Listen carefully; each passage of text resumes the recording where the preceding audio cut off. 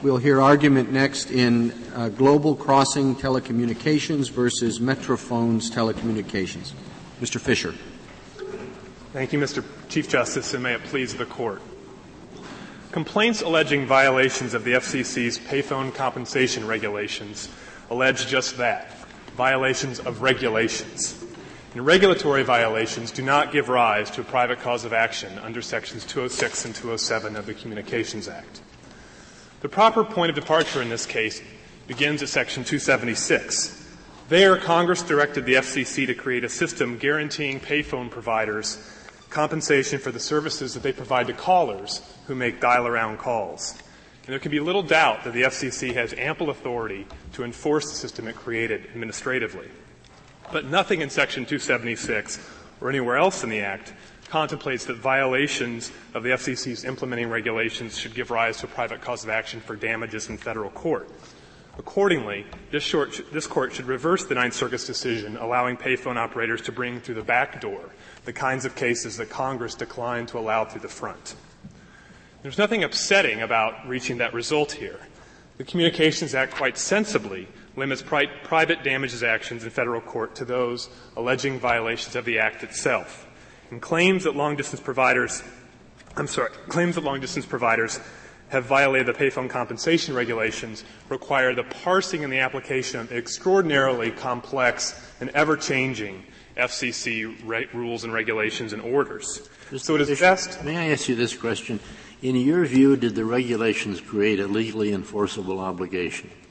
Yes, Justice Stevens. And where may that obligation be enforced?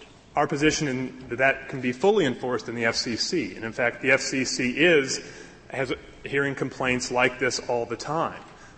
By means of a private action before the FCC? Yes, by means of an administrative action before the FCC. Where they would file a complaint saying you owe us X dollars and the agency could order them to pay X dollars. That's right. And if you look at the Sprint amicus brief at page 23, the brief cites several cases just like this one that the FCC has fully adjudicated and in some cases awarded damages. And is the obligation enforceable in state court?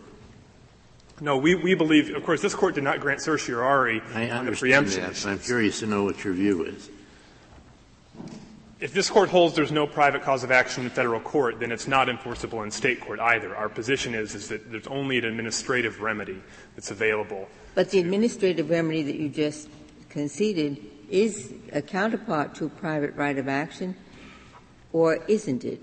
Would you get the same thing? I complain to the agency and say, I didn't get the payphone provider wasn't paid, and X under the Commission's regulation was supposed to pay us. So I complain against X.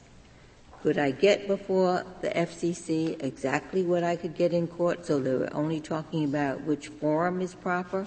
Or is there a difference in the remedy? In terms of damages, we're talking about exactly the same thing, Justice Ginsburg. The only difference between being in federal court as opposed to the agency is that if you're in federal court, the Communications Act has a fee-shifting provision. And we think that further underscores the Congress's scheme here, which is to reserve federal court actions for serious violations of the Communications Act. And that's where fee-shifting kicks in. And before the agency, you don't get counsel fees. That's right. Mr. Fisher, I realize that you don't concede. In fact, quite the contrary. You deny that the failure to pay the full rate could be considered a practice here. But let's assume, for the sake of argument, that it is a practice within the meaning of the text. If the agency had explicitly said, what we are doing here in defining this practice as unlawful or unjust is to define it as such within the meaning of, 201B. So they make explicit reference to the statute and they say, we are fleshing out the statute. Would your position be the same? Well, I think that's very much what the Commission is contending here, Justice Souter. But it wasn't textually as nice as that. Right. They have made it that, haven't they, in a later regulation? Haven't they said just that? In a later order, Justice. In a later order. Yeah. But let's assume in the reg itself they were that precise. Would your position be exactly the same? Yes, the result would be the same. And I think you're asking me to put aside for the moment whether the FCC was correct in saying it was a covered practice. Sure. And in terms of the FCC calling this unjust and unreasonable, the problem with that is that the only reason the FCC has ever given that this is unjust and unreasonable is because it violates its regulations. And if there's one thing we know from the structure of the Communications Act, it's that for something to be remedial in federal court, in other words, and if we know if something violates 201, it is remediable. Okay. It has to be. You invite me to change the hypothetical then by jacking it up in this respect. The FCC gives the reason. And it says the reason it's unjust and unreasonable is that the carriers are getting a free ride on the payphones, et cetera.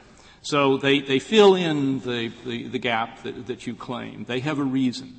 Would your answer or your position still be the same? Yes, because the reasoning the FCC would give simply would not be a permissible construction of the terms unjust and unreasonable in 201. All right. Are there any times, under any circumstances that you can think of, in which the FCC can adequately and validly define a practice as unjust and unreasonable within the meaning of the statute, so that, in fact, in applying the statute, we would be bound to follow the reg? Of course, in the vast majority. Let me give you some examples, and I'll distinguish it from this case. The easiest example is rate of return regulations that the FCC can pronounce.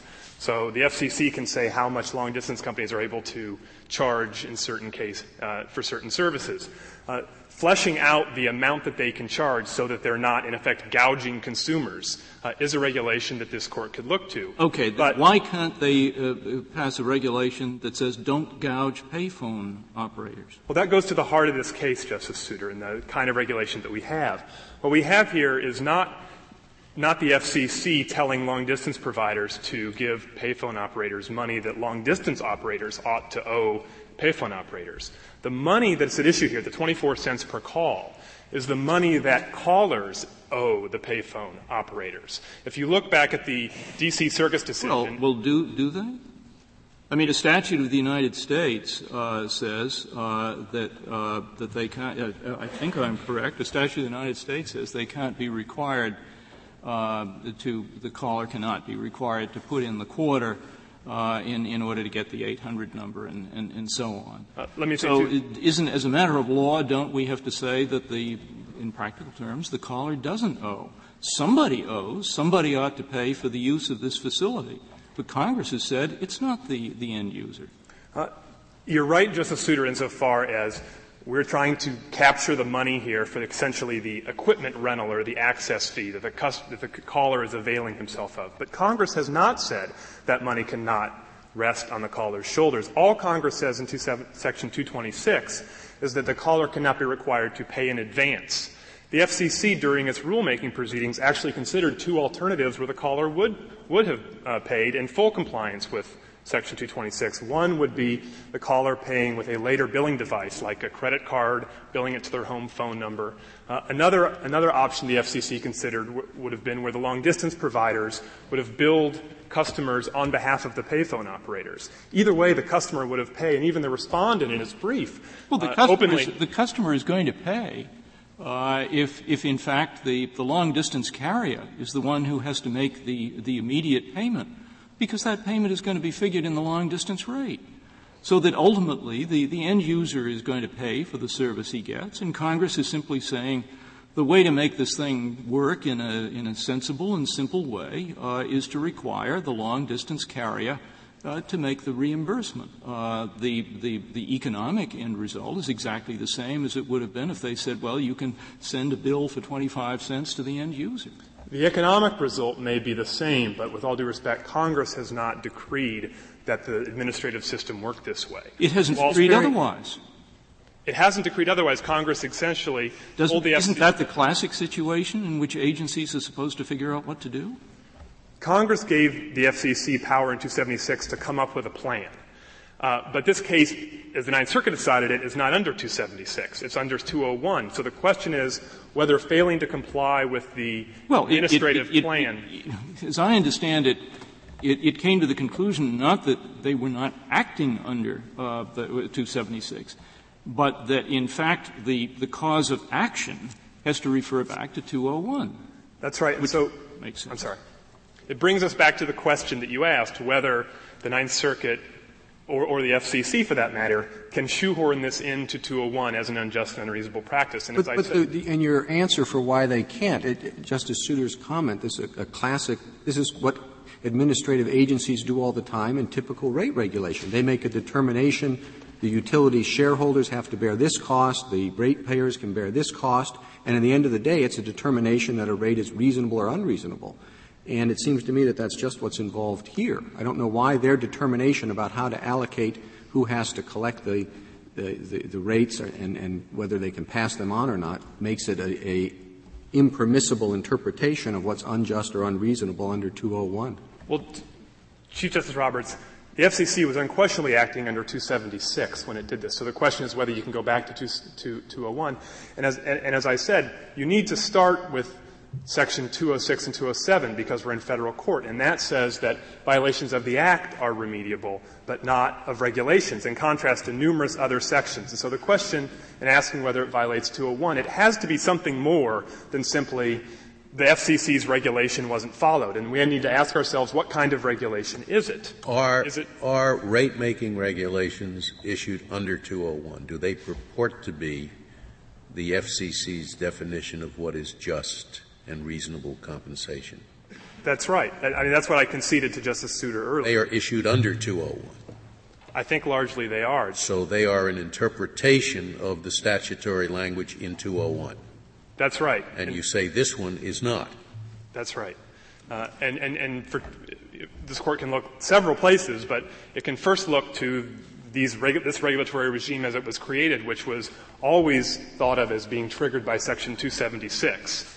And then in asking, and again, when you say it was always thought of as being triggered by 276, did the FCC reference 201 in issuing its determination that a failure to follow these regulations was unjust and unreasonable?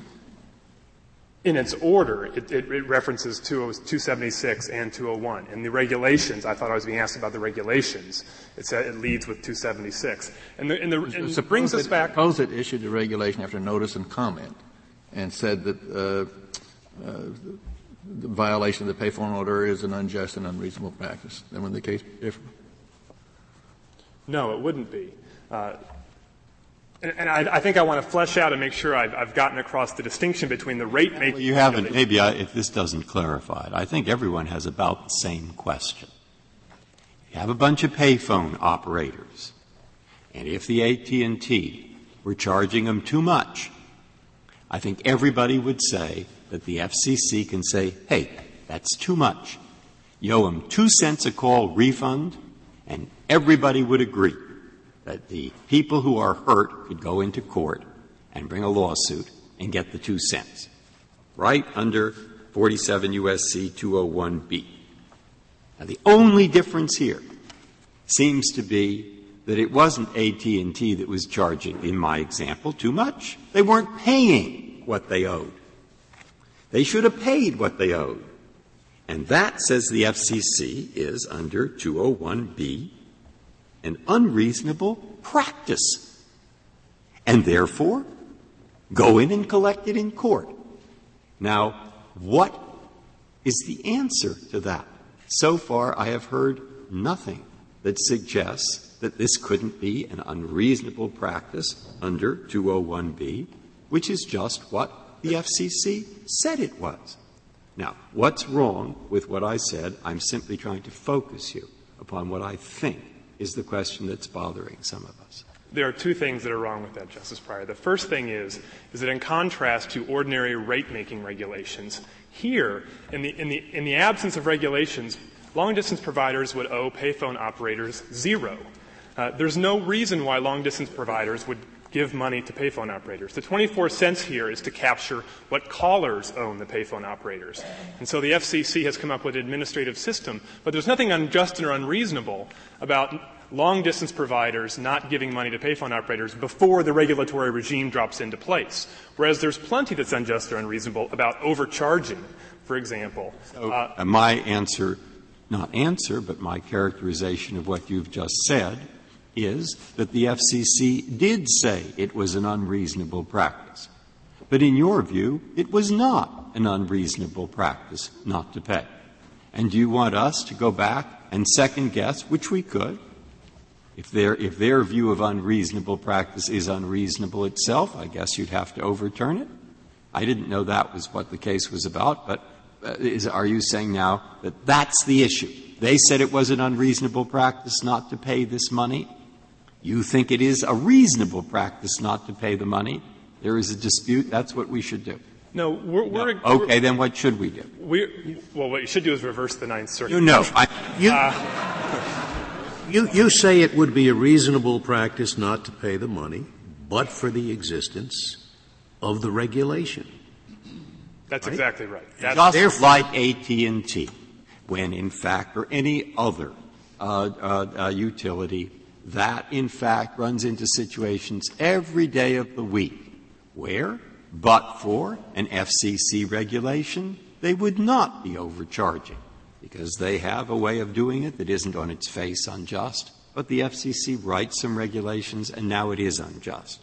So I guess to take that argument would overturn, I guess, about 100 years of rate-making law. No, it wouldn't. We're saying, Justice Scalia, I think, has capsulated my position, and what we're saying is the FCC can pick a fair rate once it is something that long-distance providers or any common carrier ought to be compensating somebody for. But what we're saying here is this is a purely administrative creature. And it gets to the second reason So why. in other words, you're saying I think it's common that the FCC might write some accounting rules, for example. And they might say, before these accounting rules, Mr. Bell system in San Francisco, you could charge people 8 cents a call. But given the way we set up the accounting rules, we think this month you have to do 7 cents, and the first 6 months 7 cents, and the next 6 months 9 cents, and any deviation from that is unreasonable. Then the company does deviate. I would have always thought when they do deviate, they are behaving unreasonably, and someone who pays too much could go into court and get money back. Am I wrong about that? No, you would have been right, Justice Breyer. We're not asking, even the Louisiana Public Service Commission is another example of something. And that brings me, I think I have to go back to what Justice. Before you go back, let's hear about the accounting rules. What would they be issued under? Would they be issued under 201? They might, the question that we would ask is whether it affects carriers' relationships to their customers. And under Justice Breyer's hypothetical and under the Louisiana Public Service. It seems to me accounting rules, in order to decide what is just and reasonable, you have to have accounting rules. So the accounting rules fit very comfortably under 201. I don't think we're disagreeing. What I want to do is distinguish those from the case we have here and go back to Justice Souter's. May I focus your return to me? Excuse me. So I want to take up where your answer to Justice Scalia left off. As I understand it, you were saying that the reg in this case is unreasonable because the party or the person who is responsible for the use of the payphone facilities is the person who's making the call, not the long-distance carrier. And my question to you is, isn't that simply a choice of characterization? Because another way of looking at it would be that the person who makes the call wants to use long-distance facilities to get to the person he wants to talk to. And therefore, the long-distance facility in every payphone case is using the payphone in order to get the customer to what the long-distance facility provides. Why, then, isn't it just as fair to characterize the use of the payphone here as for the benefit of the carrier as for the benefit of the customer? And if that is just as fair, doesn't that end the distinction that you drew with Justice Scalia saying that it's not fair in this case? No, for two reasons. The first is, I just want to be clear, we're not challenging the FCC's authority to have created the regulatory regime it did under 276. So the FCC could have picked, as it did, long-distance providers to be on the ultimate hook here. But the reason but the problem with saying that I'm sorry, I lost the train of thought in your question. My question was simply, you can say one way of looking at this transaction is to say it's the guy making the call who's using it. Another way is to say the long-distance facilities carrier is using it to get the caller to the long-distance facility. If you look at it in way B, doesn't your argument for unreasonableness disappear? Thank you. That would be an entirely different case than the one we have here, Justice Souter. The 24 cents that the respondent is seeking to recoup here, if you go back and look at the regulatory system, and that's what they're asking for, is the 24 cents that the FCC regulations entitle us to, was calculated. In fact, the D.C. Circuit made the FCC go through this exercise 3 times to get it right. So to calculate that 24 cents, it is purely a function of the amount of money that the caller owes the payphone operator. What difference does that make? What difference does that make? The use of the phone is of a value of 24 cents. But the value of using the phone is a value not only to the caller, but to the long-distance provider who couldn't provide anything to the caller without the payphone. Why isn't the alternative characterization just as easy regardless of how they get to 24 cents? I think another way to perhaps characterize your position is why isn't it like a commission that they're seeking? And the reason why is because that number may be very different than 24 cents. If there was such a commission that could exist, it would be far less, and the respondents are not seeking that amount of money. Excuse me, but aren't you arguing with the 24 cents as opposed to creating an argument about what is the proper characterization of the transaction? I don't think so.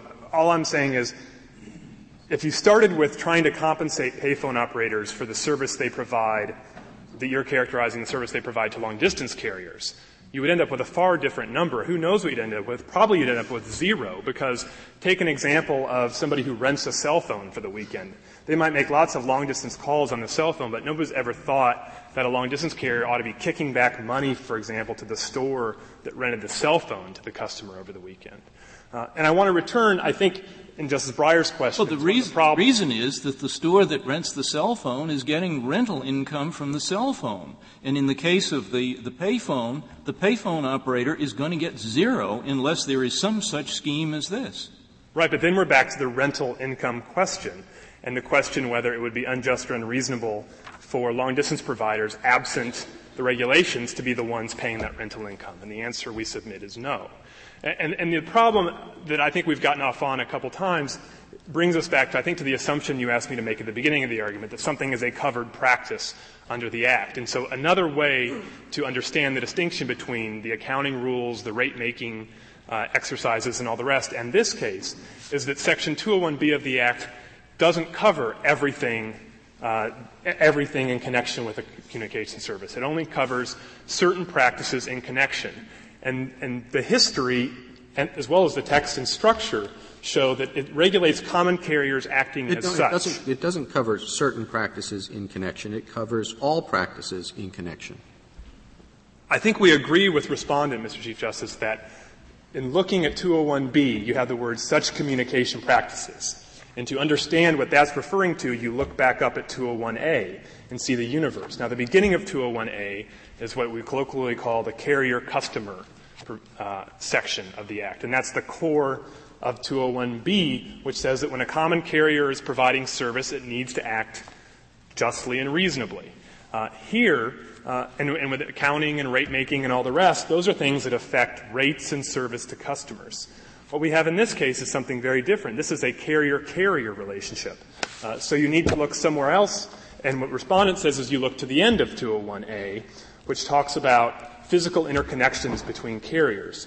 But the problem with that argument, and the reason why this falls outside 201B, even if it's somehow unjust and unreasonable, is that the carrier-carrier relationships are governed only when the FCC has ordered physical interconnection. So you're saying that putting aside 276, it would clearly be impermissible for the FCC to say one way that long-distance carriers provide service to their customers is when those customers use payphones. And therefore, we're setting up this rate regime in connection with that service. You would say that would be outside the scope of 201A?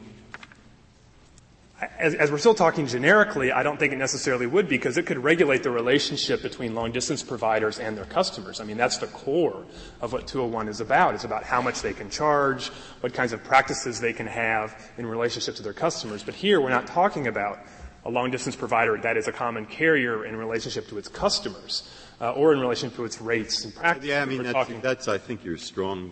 To me, that was the strongest argument. But when I finished reading it, I thought, well, so what? I mean, do you see why I thought that? I mean, today's world is different. It's true that you don't have simply a single telephone company providing service ultimately directly to a customer. You have everything mixed up, and there are a lot of carrier things. Language covers it. Purpose covers it. Just factual circumstances change. We submit it's not a so what, Justice Breyer, because Section 201B is broad, but it's not all-encompassing. And Congress plenty of times in Section 276 and in lots of other sections of the Communications Act has responded to modern necessity by giving the FCC expanded jurisdiction, just as it did, as I said, here in Section 276. But our core position here is that when Congress expands the FCC's authority and it doesn't create a concomitant federal right of action along with it, it's telling the FCC to handle these things administratively, use its expertise, craft regulations, and enforce them accordingly. Mr. Fisher, can I go back to the first question I asked you? Would the FCC have had authority to create an administrative remedy that had a fee-shifting provision in it? The FCC might have that authority. Section 154I, as well as other sections in the Act, give the Commission broad authority in crafting its administrative enforcement regimes. I haven't focused on that exact question, but it might well be able to say that in order to have this properly enforced, we need to have fee shifting. He could certainly impose penalties of some kind, I think. Yes, it could, and the FCC could double fine. The FCC could do lots of things. That's our very purpose, is that the FCC ought to be the single forum deciding what kind of an enforcement mechanism is best, not leaving it to federal courts across the country, and as the Ninth Circuit invites, state court rulings across the country with varying rules. If there are no more questions, I'll reserve the remainder of my time. Thank you, Mr. Fisher. Mr. Englert. Thank you, Mr. Chief Justice, and may it please the Court. It is not particularly unusual for the grants of authority in the FCC, to the FCC throughout the Communications Act to be enforceable through the provisions of Section 201B, barring unjust or unreasonable charges, classifications, rates, or practices. Justice Scalia asked a question during Mr. Fisher's argument about what about accounting rules? Would they be prescribed under Section 201? They would be prescribed under Section 220, which is the provision of the Act that governs accounting. And they would also be prescribed under the last sentence of Section 201, which is the general authority given to the FCC to promulgate all of its rules. But nothing in those facts would keep a violation of those rules from being enforced as an unjust or unreasonable practice under Section 201B. What can't be sucked in under Section 201? I mean, once the FCC issues a regulation, it's easy to say that any violation of that regulation is unjust. And that's what's happened here. And this just makes a farce of the provision that says the only private causes of action are for violations of the statute and not for violations of the regulation. It seems to me if this thing, 276, can get sucked into 201 simply by reason of the fact that failing to obey an FCC regulation is unjust, that provision's a nullity. Well, Your Honor, first of all, the FCC has never argued, and we have never argued, that all FCC regulations are enforceable through a private right of action. We've given examples in our brief. I'm saying you'd have to argue that if the theory you're propounding for this case is correct. Violation of an FCC regulation is unjust. Failing to comply with an FCC regulation is unjust. No, Your Honor. The phrase unjust or unreasonable is a classic phrase delegating to the administrative agency the authority to make the determinations in the first instance of what's just and reasonable. If, for example, there were a violation of the regulation forbidding giving credit to political candidates, the FCC could decide in the first instance whether a violation of that regulation rises to the order of unjust or unreasonable. There are also limits. Every FCC regulation can be enforceable by private action. All the FCC has to say is that violation of this regulation is unjust. No, Your Honor. No. There are also examples of things that fall outside of charges, classification, rates, or practices. There are examples in the case law. There are old ICC cases in which providing a particular type of boxcar was deemed not to be a charge classification rate, held not to be a charge classification rate or practice. There's a recent D.C. Circuit case involving an attempt to dictate in the FERC context to an energy company who can be on its board of directors. But at least any FCC regulations relating to charges, practices, and you want to interpret practices very broadly, classifications and regulations for and in connection with communication service, all of those regulations can be sued upon in federal court with all the diverse and contradictory rulings that will produce, so long as the FCC says that the failure to obey this regulation is, in our view, unjust. Well, Your Honor, let's start with statutory text. Section 206 says that there is a damages action for anything in this Act declared to be unlawful. Section 201B says unjust or unreasonable classifications, practices, etc., are declared to be unlawful.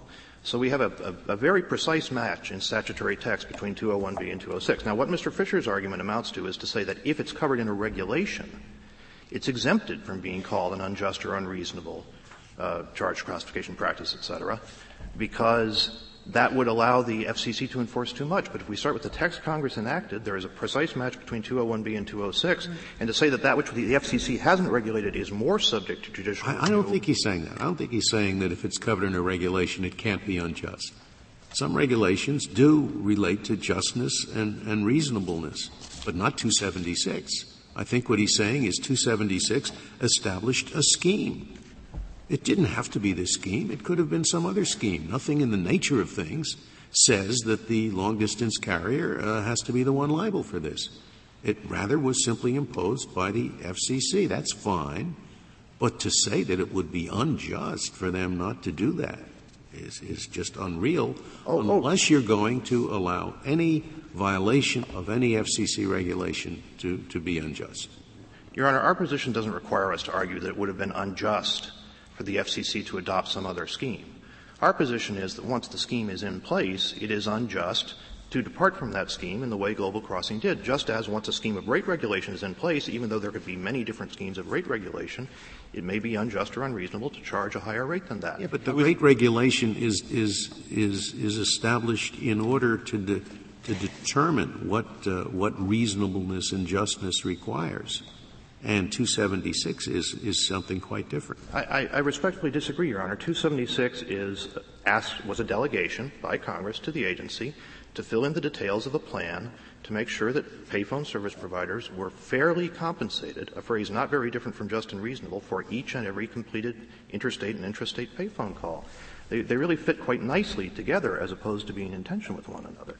Is it possible? I was worried somewhat about, I think, the problem Justice Scalia raised. Maybe all regulations become unjust and unreasonable. And then I thought, no, but tell me if this is right, that they're going to fall within 201B only if a violation is unjust and unreasonable. Now, we could say, and moreover, the FCC has to find that a violation of these regs is unjust and unreasonable. That is, it has to focus on it and make that determination. And then, of course, that determination has to be a reasonable interpretation. In other words, it can't just call anything unjust and unreasonable. Oh, that's right. The usual and they have to perhaps focus on the fact that their doing so will create this private remedy in the courts. Well, Your Honor, that if you have that tough, which I haven't seen anywhere, but I mean, if you had that tough a requirement, so they actually had to focus on it, it would tend to minimize the problem of 1,000 different actions in 10,000 different courts in a big mess. But I mean, how much is written into those words unjust and unreasonable? I'm certain you can't squeeze any it's not the case that any and every regulation can fall within it. No, that's right. The usual Chevron limitations apply. And in your question, Justice Breyer, you added to the usual Chevron limitations the FCC has to focus on the right of action. I wonder. Well, that's fine. Here the FCC did focus on it and is criticized for having focused on the consequences for judicial action. But reasonably criticized for it. I would have thought your answer would be unjust or unreasonable has for generations been given a very expansive reading, and you don't need to say that the FCC has to do what typically I would have thought was a job for a court, which is to determine whether there's a private right of action, to bring its action within a boilerplate term like unjust or unreasonable. I would have thought the contact point was what I was talking about with Mr. Fisher earlier, which is whether or not this is such communication service under 201A, which is, again, I suppose something that the agency gets deference on, but it would seem to me that's where the limitation would come. Yes, Mr. Chief Justice, let me address the interplay between 201B and 201A because Mr. Fisher has simply misunderstood our position. We cited the second half of Section 201A not to say it applies of its own force here, but to say that it disproves the contention that the communication services referred to in the phrase such communication service in 201B have to be limited to carrier-customer relations because 201A isn't limited to carrier-customer relations. Yes, all 201A does of its own force is allow the prescribing of through routes and interconnections. But there is no possible way to read 201B as limited to carrier-carrier communications in light of the full breadth of practices covered by 201B. So that's the reason to cite 201A is simply to disprove Mr. Fisher's contention about the limits on 201B. The phrase such communication service is actually used in 201A and in 201B, and the antecedent in the first few words of 201A to such communication service is interstate or foreign communication by wire or radio. So 201B isn't necessarily restricted to either carrier-carrier or carrier-customer relations. The such communication service relates back to all communication by wire or radio, which is what we have here. Now, well, but wait. It says to furnish such communication service is what A says, and they don't furnish such communication service to your client. No, but well, that's debatable. But what 201B refers to in any event is in connection with such communication service. Right. And I would think that would mean such communication service that was furnished. Well, they have furnished a communication service to a customer, not to us, but to a customer. So, and this is connected with that communication service. And as the colloquy with Justice Souter earlier touched on, the caller pays sooner or later. Under the FCC's regulatory scheme, and in part because of the prohibition on advance caller payment in 226E2, what happens is the long-distance carrier gets the money, and they're saying there's no private right of action to make them give it back. In other words, the world would look quite different without a regulatory scheme, but it would not be a regulatory scheme in which they get all the money they're currently purporting to keep.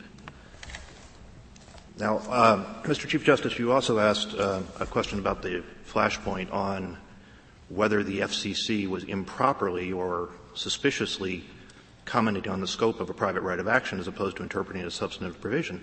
The private right of action provisions are 206 through 208, the provisions that let the complainant go to either court or the commission. The FCC said nothing controversial about the scope of 206 through 208.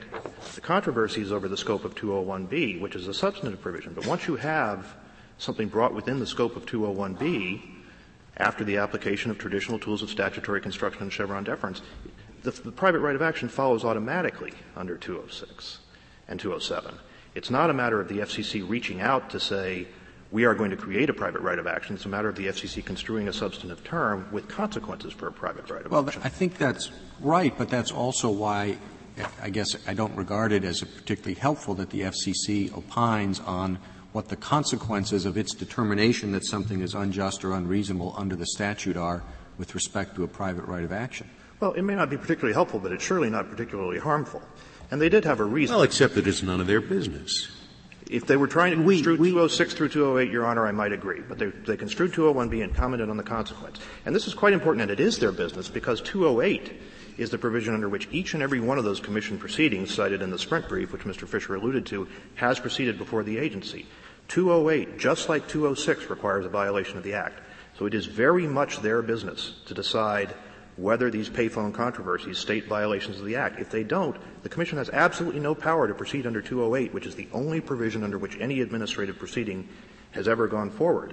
There are some arguments made here that they clearly have the authority to proceed administratively, even if you can't go to court, but Mr. Fisher hasn't identified the source of that authority, and the sources identified in the briefs are Section 4I, which has been problematic in other in other sections in which the FCC has never relied on in this setting, and some kind of divination of an action within Section 276 itself. The question was put at one point to Mr. Fisher, could the FCC mandate fee shifting as part of this administrative remedy it's going to create? Well, if you read 276 broadly as giving the Commission great powers to create administrative remedies, notwithstanding 208, which is supposed to be the administrative provision, then maybe anything goes, but we're getting awfully far from the statute that Congress wrote and giving the FCC awfully expansive powers to construe 276 while also denying the FCC rather mundane powers to construe rather ordinary phrases of administrative law, unjust or unreasonable, in 201B. Now, with respect to the question whether this is a practice in connection with the communications service, Mr. Fisher argues strenuously that it is not. Just be sure I understand your argument on 208. You're saying that 208, like the earlier provision of the statute, requires a violation of the statute, not just regulations, in order for there to be an administrative remedy. Yes, Justice Stevens. And Section 207 expressly gives the complainant a choice of forum. So there's the same statutory requirement for the remedy that your opponent challenges as the one he acknowledges is available. That's correct. And in fact, Global Crossing went so far as to argue before the Ninth Circuit that there is no administrative remedy, that there's simply nothing to do except get fines under Sections 502 and 503, and has reversed its position before this Court. Well, you should be arguing then that we should give Chevron deference to the Commission's interpretation of Section 208. And once we do that, if 208 governs this thing, then so does 206. I'm happy to make that argument. Yeah, I thought you should be. With respect to the question whether practices are limited to carrier-customer relations, I've already touched on that by talking about the interplay between 201A and 201B. But there's another angle of approach for that issue, which is that in the Louisiana Public Service Commission case, this Court was asked to draw the inference, just as it has been in this Court, from other provisions of the Communications Act, that those phrases always refer to carrier-customer relations. And the Court said no, that phrase can also refer to depreciation rules. So it's not limited to carrier-customer relations. The inference from other provisions of the Act doesn't flow, and the reason is there are words of limitation when those words, charges, classifications, rates, or practices are used in those other sections that make it clear that they apply only to tariff services. You find no such words of limitation in 201A and 201B, or in 201B, excuse me. Now, there remains the argument that there's a mismatch between Section 201 and the relevant regulations because the regulations apply to intrastate as well as interstate calls, and Section 201 applies to interstate or foreign communications. That argument appears for the very first time in merits briefing in this Court. It wasn't made below, it wasn't made in the cert petition, it wasn't made to the agency, and that's a problem because the limits of the FCC's ability to regulate jurisdictionally mixed communications depend on factual determinations neither the agency nor even the lower courts have ever been given a chance to make. But had this issue been raised in a timely fashion, I suggest that it would have been appropriate for the FCC to reach intrastate as well as interstate communications because dial-round calls are overwhelmingly long-distance, overwhelmingly interstate, and it is difficult to sort out which calls are which. In fact, the 7 years of rulemaking the FCC underwent in this case largely were because of the difficulties of keeping track of particular payphone calls. I saw that argument. I have to say I don't understand. Why is it so difficult? I get a bill every month that easily sorts out which are interstate and which are intrastate. Sorting one call from one carrier that has a relationship with you is not difficult. Or sorting 100 calls from a carrier that has a relationship with you is not difficult.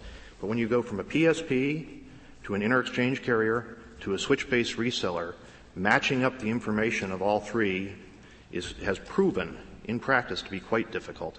And it's especially difficult in an era in which you can't just tell by area codes, for example, whether something is interstate. If I dial 202 to 202, I may be dialing someone's cell phone out of state. Now, the judgment below could be explained on the alternative ground that a violation of the regulations constitutes a violation of Section 276. Before I even get to the substantive discussion, let me respond to the absolutely groundless claim that argument has been abandoned. Global Crossing cites a bunch of cases involving Section 1291 appeals in which people didn't appeal a particular order after final judgment and says that's an abandonment of the claim. That's both correct and irrelevant. This is a 1292B appeal, and there is no final judgment on any claim in this case, certainly not on the 276 claim, so my client certainly hasn't abandoned it. My client was also a party to Green and lost Green and has argued the merits of the Section 276 position all along. On the merits, Section 276 contains rights-creating language that creates a concrete monetary entitlement, focuses on the party benefited, and does not have an aggregate focus. Global Crossing doesn't even try to defend the Ninth and D.C. Circuit's reasoning that the statute does not contain rights-creating language. That leaves the tricky question whether the violation of the regs can be deemed a violation of the Act itself when Congress specified only the right but didn't specify what fair compensation was and didn't specify who had to pay the compensation. In that respect, I think Alexander v. Sandoval, though it's been cited against us repeatedly, is actually helpful to our position. That case says it's meaningless to talk about a violation of the regs separate from a violation of the Act, and that a Congress that intends an Act to be enforced intends the regulations filling out the Act to be enforced. I think the theory of Chevron itself is also helpful to our position in this regard, because the point of Chevron is that the use of broad language constitutes a delegation of authority to the administrative agency, not just to fill in details, but to give definitive content to a statute whose direct content is less than definitive. So it is perfectly appropriate to talk about this statute, Section 276, and its rights-creating language as ordering the FCC not just to create a plan, but ordering the FCC to create a plan that has a particular goal such that violation of that goal can be deemed a violation of Section 276 itself. Thank you. Thank you, Mr. Englert.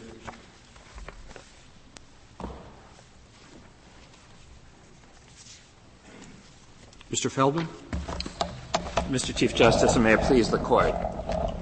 There's no dispute in this case that under Sections 206 through 208 of the Communications Act, a party damaged by any violation of the Communications Act may bring an action either in federal court or before the Commission to obtain damages.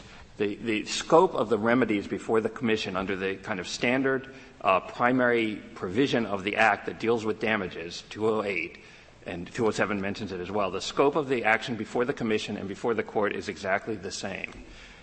Now, because petitioners' failure to pay fair compensation to respondent was an unjust or unreasonable practice. Let me just ask this. Is it the same with respect to fee shifting? No. The Act in 207, I believe it's 207, specifically says that the Court may award attorney's fees in action in court. It doesn't provide that. There's no similar provision for actions before the Commission. But the scope of the kind of thing that Congress decided that a complainant could bring either to the Commission or to court is exactly the same. There's no way to drive a wedge between them. There are other provisions of the Act, as Mr. Fisher said, where Congress specifically authorized the Commission, an action before the Commission for damages. But those provisions which Mr. Fisher cited are in Section 226, which do not have to do with common carriers. They have to do with automatic dialing, with do-not-call lists, with things like that, where the person who's violating it is definitely not, I think, never going to be a common carrier. In those provisions, Congress found it necessary to say, okay, we have to now give you the authority to create a damage action. But in other provisions where you are dealing with common carrier, 206 through 208 provides Congress's determination of what the scope of a damage action should be, either before the Commission or before a court. You have a position on whether or not Chevron deference is owed to the Commission's determination of whether or not their action creates or gives rise to a right of action? I think that under it seems to me two different Chevron questions. The one is the deference on its interpretation of what's unjust and unreasonable.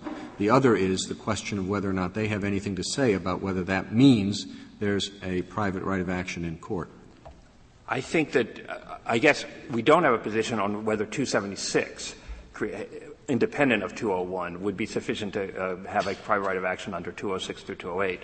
But as for 201B, once the FCC certainly gets deference, has gotten deference for 100 years for its determination of what is an unjust and unreasonable practice. But it's never gotten deference, at least I guess from this Court, on whether or not there is or is not a right, whether there is a right of action to enforce its regulations. No, and I don't think the FCC here is claiming that there's a right of action to enforce its regulations. But they're certainly entitled to deference as to whether an administrative action can be brought under 208. That's correct, and that's why under 206. But once you say that it can, then a court action can be brought under 206. That's correct. That's correct. And so you say we don't owe them deference for 206, but we do for 208, and if you give deference for 208, 206 automatically decides itself. Right, but 208, like 206, maybe I'm not understanding the question. Both provisions address only violations of the statute. Yeah. So in order for the FCC to decide that there's an action either before the agency or the court, it has to identify a violation of the statute. Here it's identified 201B as being the provision that's violated. It's absolutely standard for 100 years that Mr. Fisher says, well, you can't look at 201B and decide who's supposed to pay and how much they're supposed to pay. That is absolutely standard from the very beginning of the Interstate Commerce Act, that you can't look at the words just and reasonable and decide whether a rate was just and reasonable or the practices that a carrier is using are just and reasonable. In fact, the whole I want to be sure I understand you. Your position on the two different questions that the Chief asked you is they get deference on question 1, and with respect to question 2, it follows from the plain text of the statute. That's correct. Yeah. That's correct. I'd add also with respect to the Commission's determination about what is just and reasonable, it was not just a question of saying that a violation of the regulations is just and reasonable. The Commission was charged here with the responsibility for adopting a compensation scheme that would provide for fair compensation for each payphone operator for each and every call. And it spent a number of years and a number of different attempts working out what is a fair compensation. And I would submit that all of that reasoning about what is a fair compensation scheme is also reasoning why it's unjust and unreasonable for a carrier not to pay the compensation. It's not just simply a question of an ipsy-dixit. It's a question of years of rulemaking and working out what the scheme should be so it's fair. Once it did that, it didn't require a lot of explanation for why a failure to pay fair compensation that had been worked out over this period of time, a failure to pay that was unjust and unreasonable. Are you making the point that Chief Judge Ginsburg made in the D.C. Circuit that it is necessarily unjust and unreasonable to refuse to pay a charge that is fair and reasonable? Yes, I'm really expanding on that point that it didn't the FCC has always gotten deference for determining what is unjust and unreasonable under the Act.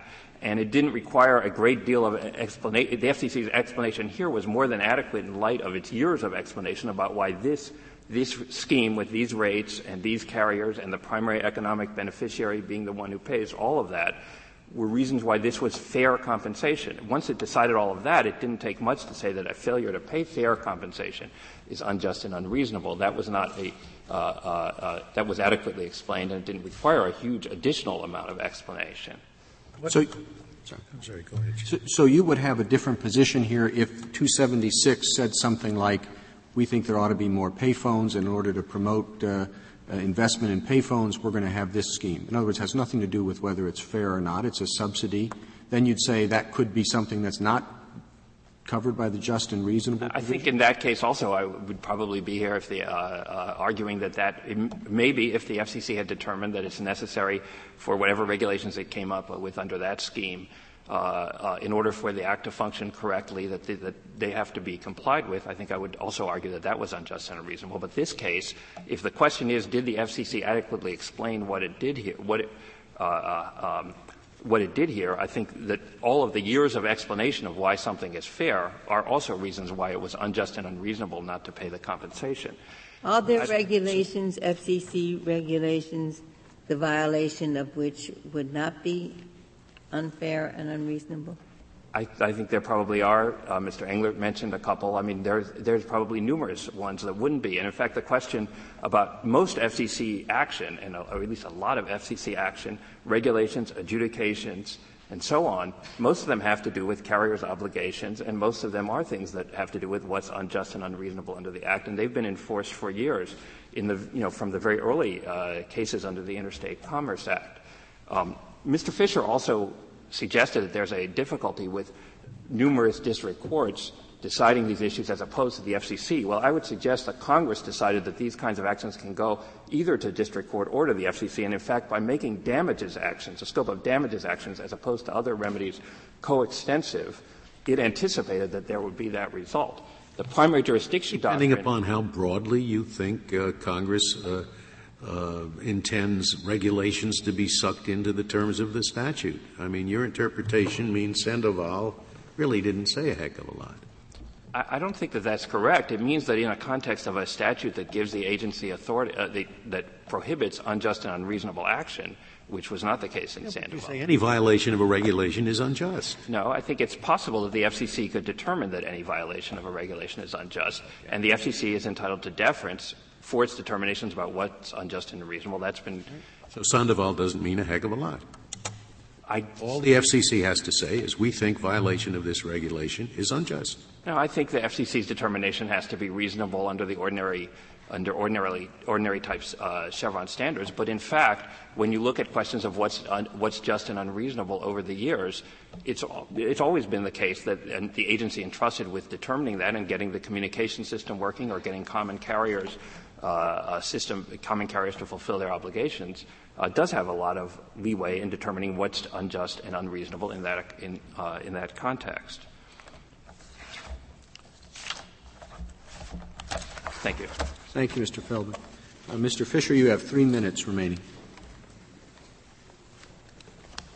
Thank you. Let me begin, Mr. Chief Justice, with your question about whether the FCC can opine on remedies.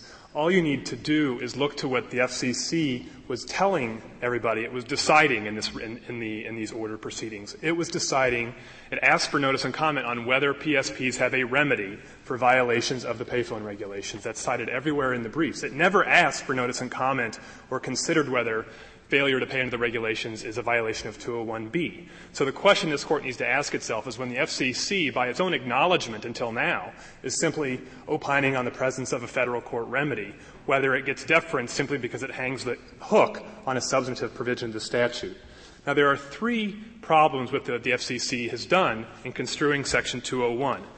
The first is that this is not a covered practice because I want to make clear our position. It's that the FCC has plenty of authority with respect to carrier-customer relationships, but not with respect to carrier-supplier relationships, and that's what we have here. On unjust and unreasonable, I think we need to unpack 2 separate questions. One is whether the rate the FCC chose is reasonable, whether the amount of money that it said needs to be put in payphone operators' pockets is a fair and reasonable choice. We have no dispute about that, and we think that in and of itself could generate deference. But the FCC's determination to put the payment obligation on long-distance carriers simply can't be shoehorned into the unjust and unreasonable phrase in 201B. Because if that's the only reason why us failing to pay the money would be because of the regulation. And you hear it again and again in their argument. The FCC, having concluded that long-distance companies are the ones that pay, the failure to pay is unjust and unreasonable. There's no way to get there without the regulations, and that's what distinguishes. That's not true. You can say that this is a way you make a lot of money from your customers that you wouldn't otherwise make, because if there wasn't a payphone there, they wouldn't be able to use your service. The FCC might have said that, but as I said to Justice Souter, that would be a very different proceeding and a very different scheme that we have here and a very different dollar figure or cent figure that the FCC might have come up with that was trying to encapsulate that figure, which we think is 0, but under your reasoning may be something very small. But that would be a very different case. 2 more things. One is on the jurisdictional mismatch question, Mr. Chief Justice. You're exactly right. It's not hard. There are plenty of hard things in this case, but figuring out whether a call is interstate or intrastate is not one of them. All you need to know is where the call originated from and the number that was dialed. And payphone operators have that information. What about the cell phone example? Well, this is a payphone case. So all you need to know is the cell phone number, and that. Well, but you don't know the cell phone holder may be right next to the payphone, or he may be across the country. I think it still constitutes a long-distance call depending on where the cell phone owner lives, and that's still an easy thing to figure out where the area code is. Finally, Justice Stevens, you asked a question about the coextensive nature of the remedies under 206 and 208. We don't dispute that their statute itself is coextensive. What we're saying is that 276 gives the FCC more than ample authority to do what it's doing. Nobody has denied that. And so we think that that's the place to look for the FCC to craft an arrangement under Southwestern Cable. Combined with Section 154I, the FCC would have ample authority to do that. Thank you, Mr. Fisher. The case is submitted.